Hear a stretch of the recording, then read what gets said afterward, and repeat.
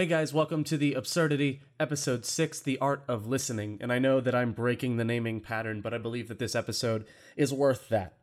Now, I want to admit ahead of time in this episode that there is great irony in me expressing my opinion about people expressing opinions. Bear with me though, because I believe this may be something worth considering. You see, the internet provided something a lot of people never had before: a way to be heard. See, the internet gives everyone a voice. And this was amazing for several groups of people and individuals who never had the chance to give input on important discussions or be a valuable part of conversations. And while this is great, the internet has also provided a different issue that runs in tandem with this. The focus becomes solely on your words.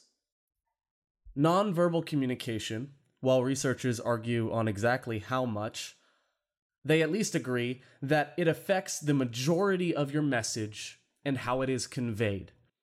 The actual words that you use end up becoming the minority of your message. Nonverbal communication includes body language like eye contact, body position, crossed arms, crossed legs, etc. And as a pastor, and even when I taught in high school, I can instantly see someone get defensive by the way they shift in their seat when I would bring up a controversial issue. And I know in that moment to be even more careful about how I navigate that topic because I can see that there is someone who will be personally affected. Based on the tone of their response as well as their body posture while talking about the issue, I can read more from their words than just the face value of the words themselves.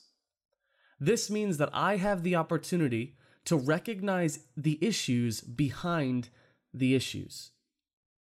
So let's say I'm about to talk about parental abuse to a group of high schoolers, and a student sheepishly raises his or her hand, and when I call upon them to ask a question, they either say, "Never mind," or they take a while to ask the question, or refuse to make eye contact with me while they ask the question about specifics of parental abuse.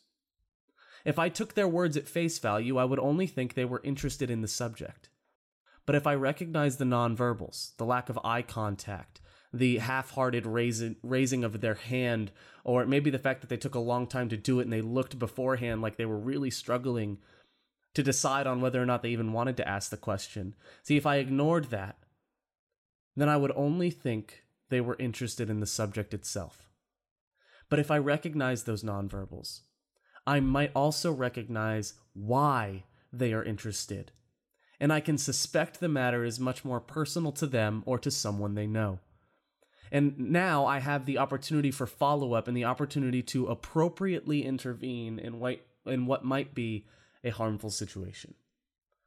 Yet on Facebook, YouTube, Reddit, etc., we don't have that opportunity.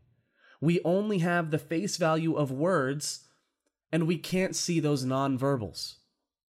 And when we can't see past words and we have to accept things at face value, we often forget to listen. And this is something that I'm guilty of myself. But you see, listening is an art. And so I want to talk about reclaiming that art today. Anytime I see someone state a viewpoint on social media, I rarely see people trying to connect beyond it. Instead, I simply see people trying to be right. But sometimes I would contend that being right isn't the most important thing.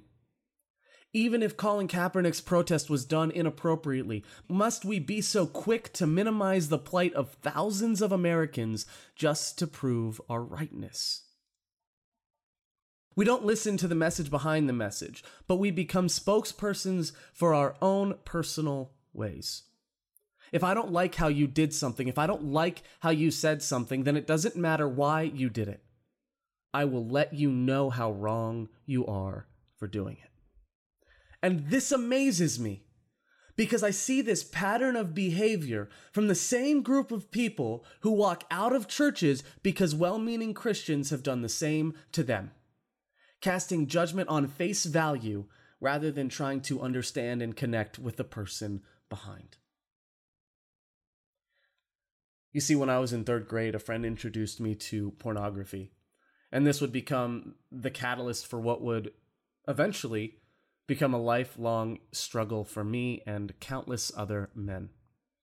And I knew my parents would be mad if they found out that I looked at it, but I didn't understand the dangers because, well, as a young person, my body felt good, so this must be something that is good. And it wasn't until 8th grade that I realized that it was dangerous. But by then, the wiring was redone in my mind and the addiction was deep and embedded.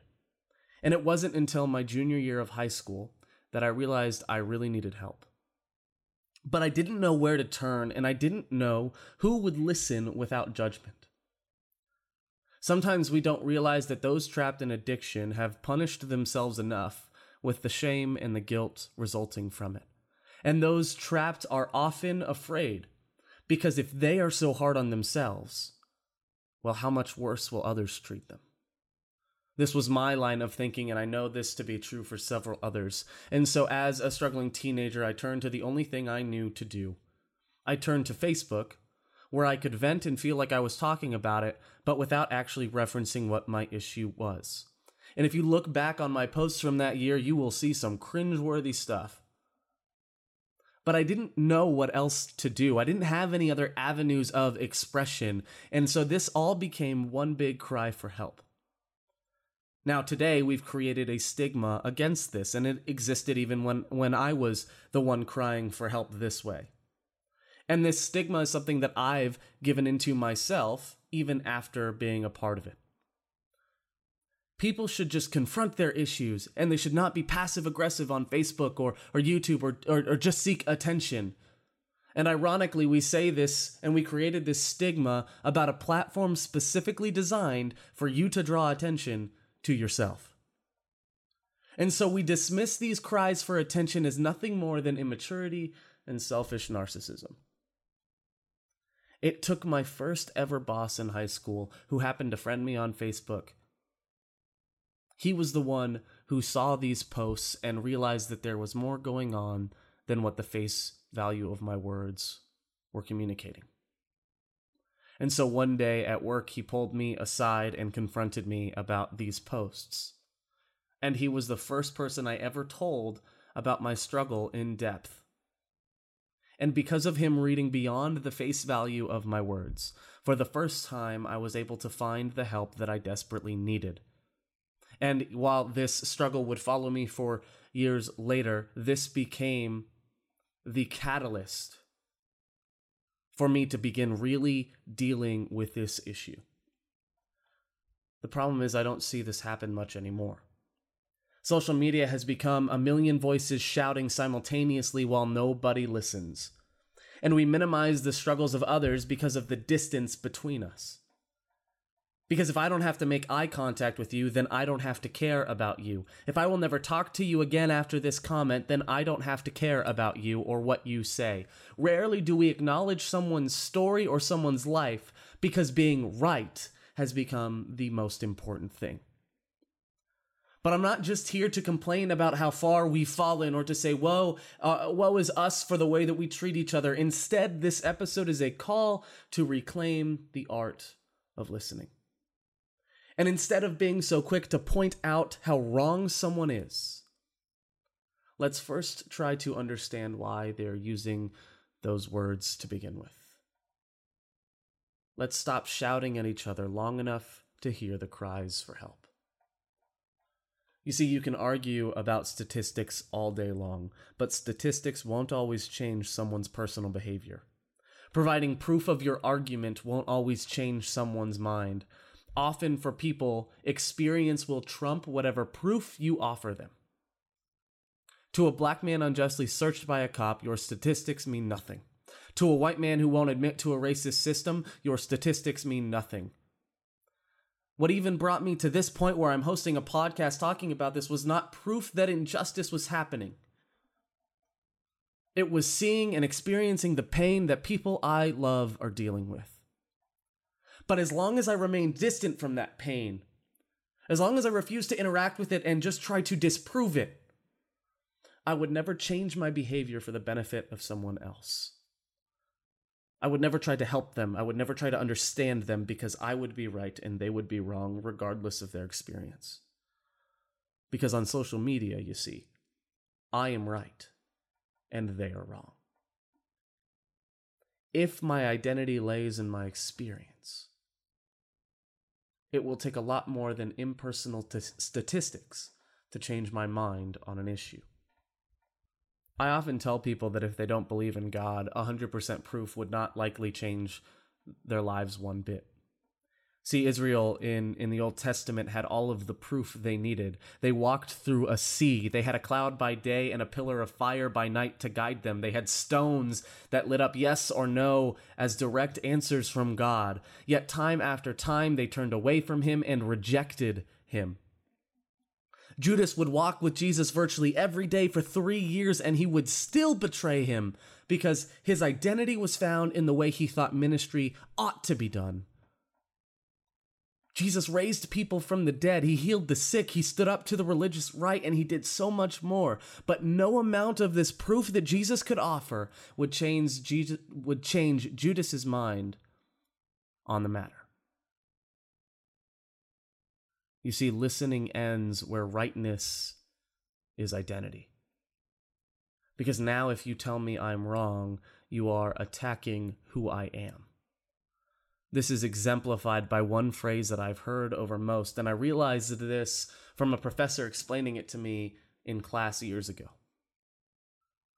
He says, when we state an opinion, we often say, I feel that this is this way, instead of I think. And we attach our opinions to our emotions. And this is a very subtle form of manipulation. It is not fully intentional. Because now, if you disagree with me, you are now attacking my feelings. You're dismissing my feelings if you are calling me wrong. This method of identity defense is hardwired into our systems from years of this kind of expression.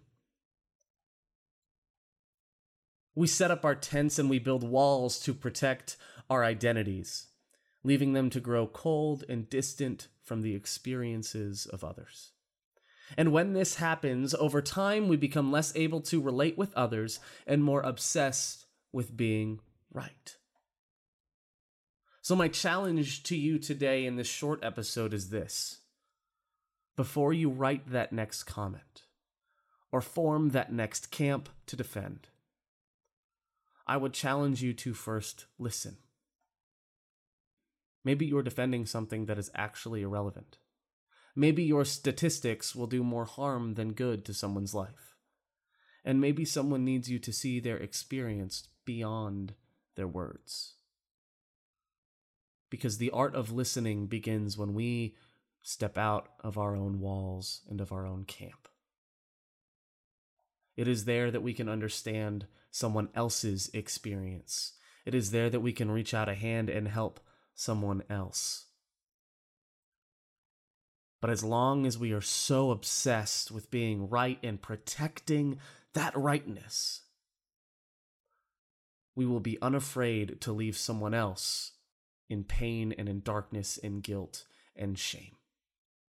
That's it for today's episode. I know it is short, but thank you for listening, and I hope that you have been able to take something from this to challenge your life and to maybe do things a little bit differently with the way that we approach conversations online, and even how we approach conversations in person.